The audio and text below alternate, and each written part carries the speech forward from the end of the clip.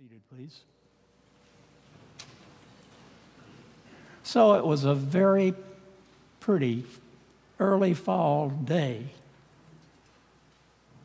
The sun was shining, no clouds in the sky,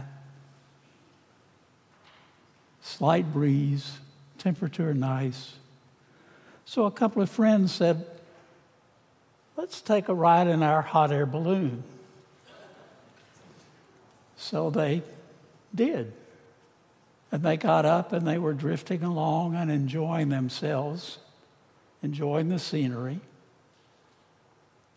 All of a sudden, a great cloud engulfed them, and for about 10 minutes, they were in this cloud, wind still pushing them gently along. When the cloud dissipated, they looked down and realized they didn't know where they were. They didn't recognize the landscape. They were lost. Then they spotted the figure of a man. And one of them shouted down, "Hello, down there." And the man said, "Hello." And in the balloon, the man said, "Where are we?" And the man said, "You're in a hot air balloon." They drifted on, and one man said to the other, "That was an Episcopal priest." "How do you know that?" he said. "Because what he told us was absolutely true and completely useless." Oh, can't believe I gave that away. It could be said that clergy specialize in making declarations about things they don't know much about and don't understand, and that's not necessarily a bad thing. I'm going to begin with a brief venture into a field that I barely know and understand even less: quantum physics. There were some experiments, probably many of you know this, in the early 1900s that seemed to prove that a particle geographically distant from another, imagine Toledo and Tokyo, with no means of physical contact, could nevertheless affect the other. The experimenter jiggles the one in Toledo, and the one in Tokyo does the exact same dance at the very same moment. As you probably remember, Albert Einstein is supposed to have called it spooky action at a distance. And he wasn't being complimentary. He did not like that idea, never accepted it. A quantum physicist named Erwin Schrödinger was also troubled by this possibility. He proposed a thought experiment about a cat. I'll bet some of you have heard about that one. A crazy, really crazy thought experiment. An imagined cat in an imagined box was both dead and alive at the same time. What do you think of that? In the strange world of quantum physics, both states of being alive and dead can coexist in the same time and space, at least in this crazy thought experiment. Schrödinger's discomfort with the seeming irrationality of quantum theory, and particularly what's called the observer effect, that is, it hadn't happened until somebody observes it, he used it to demonstrate the absurdity of quantum theory. He left the quantum field entirely and went into biology. Now, I know I've taken a long time to introduce what we're intended to talk about. And I promise you that this is way past my understanding, and I've already oversimplified it vastly. The late scientist Richard Feynman, one of my favorites, used to say, Don't ask how it can be. Nobody knows how it can be. So this has been a long way around to introduce the fact that today we're talking about mystery. Mystery, one of the themes for today. And speaking of mystery, the gospel story, so-called transfiguration, that's mysterious. But I think maybe the point that Matthew wants to acknowledge is the fright that people, that's us, feel in the face of mystery. How can that be? I don't understand. I want to know. And Jesus says to his friends, his disciples, get up, get on with it, don't be afraid, implying a response other than fear, which response we're about to get to. But first, we're going to take a brief excursion into two other gospel stories that you may recall. A prominent citizen named Jairus has a daughter who is dying, and he comes to Jesus, who's in a crowd of people, and asks Jesus to heal her. So Jesus apparently agrees and sets out on his way to Jairus' house, crowded in by a great throng of people.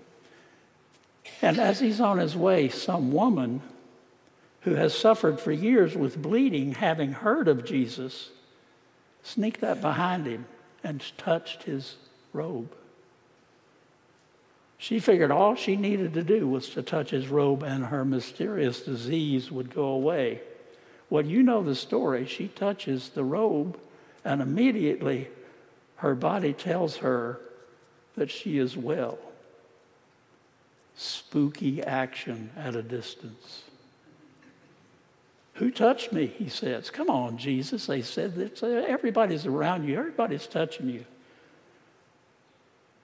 Jesus stopped and looked around, you remember, and the woman came up. And she explained to him. She said, I believe that if I just touched your garment, I'd be well. And Jesus says to her, your faith has made you well. In my words, your belief that you will be well is what has made you well. Just then the message comes from Jairus' house that the girl is dead. No, she's not, says Jesus. And of course, they ridiculed him. Once again, Jesus appeals to faith. Don't be afraid. Just believe. And when he gets to the house, he goes into the child's room, takes her hand and says, get up. And so she does. Now, I don't believe for a minute that Jesus healed either the woman or the child. And I'm almost as certain that Jesus himself did not think of himself as the one who healed either one or anybody else. But I do believe that in each case, the healing happened. I don't think Jesus ever claimed to be a healer. His constant message is, believe. It is your faith that makes you well. Faith and mystery. I believed and said for years, as I've just said to you, that Jesus wasn't a healer, but implied but not directly stated is the fact that the human relationship that Jesus had with people is always a crucial, central part of the healing. Now, the people around him did what the church and we have been doing ever since. We make Jesus into a miracle worker. We make Jesus into something special, different, not like us. We make him into a healer distinct from us. We make him into something he was not and never claimed to be. And there's lots wrong with that understanding of Jesus. We'll get back to that in a minute. In essence, Jesus' constant message over and over again, you're afraid because you don't believe that finally everything will be all right for everybody. I'm here to say to you, it will be all right. To the 3 frightened disciples on the mountain, Jesus says, don't be afraid. Get up. Get going. It will be all right.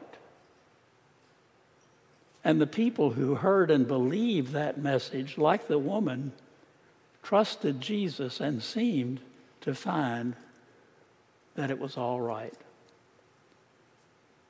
Here's what's wrong with making Jesus into God, the God out there, the God above, the God who is not us. It relieves us of taking responsibility for our own believing and declaring that things will be all right. What I'm saying is that it is your faith in that assurance from Jesus that everything will be all right that will make it so for you and for the people around you.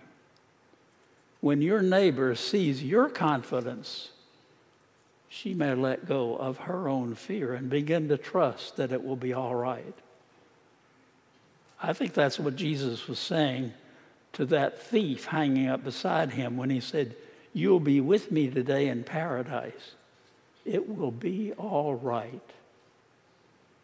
Jesus exuded a confidence, a faith that it will be all right.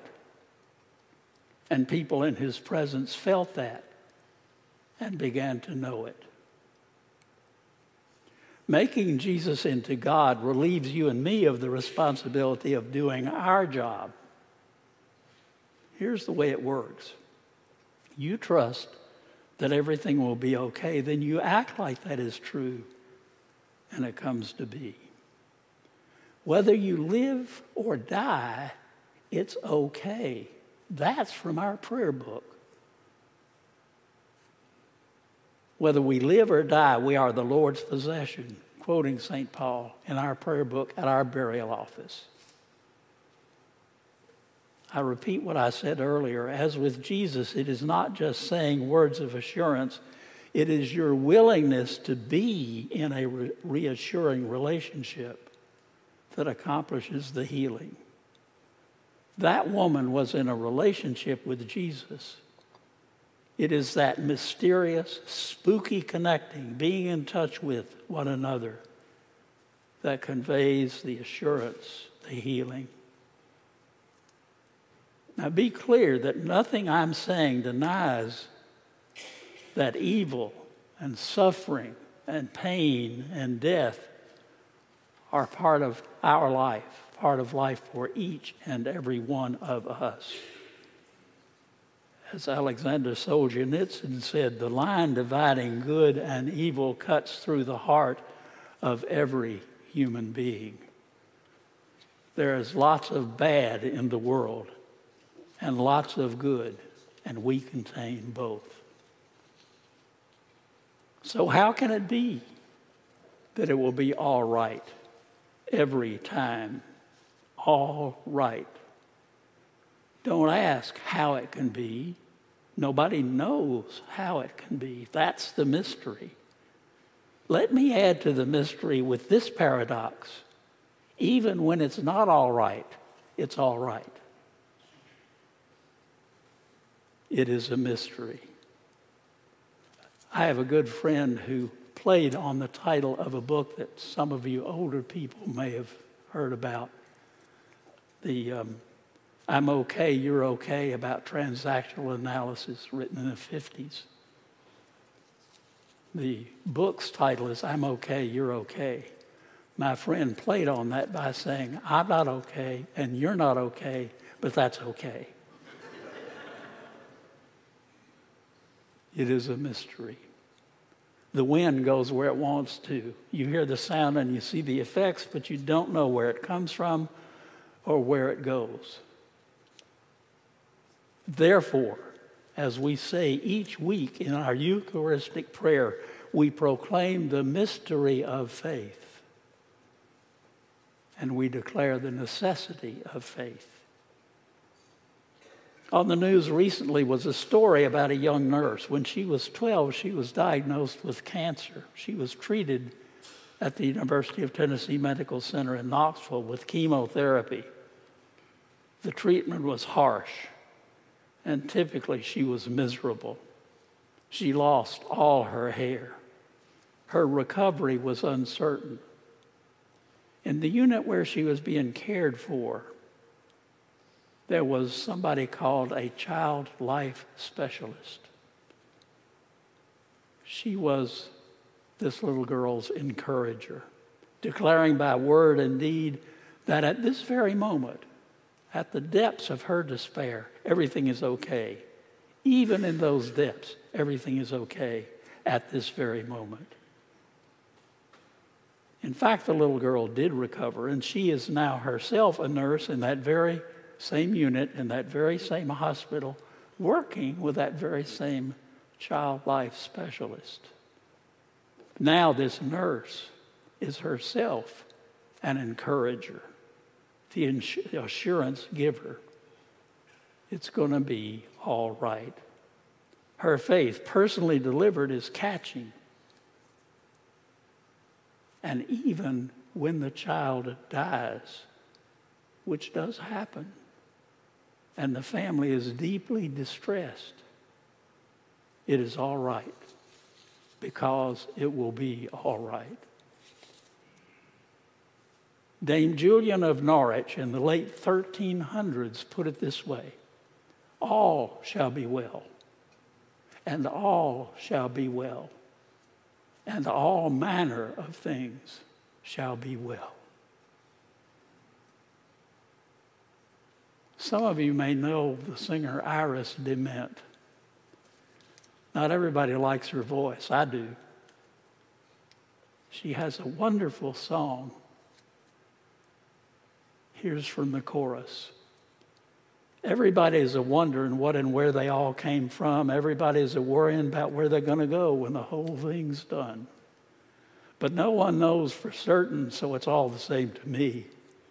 I think I'll just let the mystery be. The good news is simple. Trust that it's going to be all right, whether we live or die. Don't worry about how. That's the mystery. Let the mystery be. Just know your faith that it's going to be all right. It's what makes you participate in making it all right. And it will be all right. And you'll be all right. And all shall be well.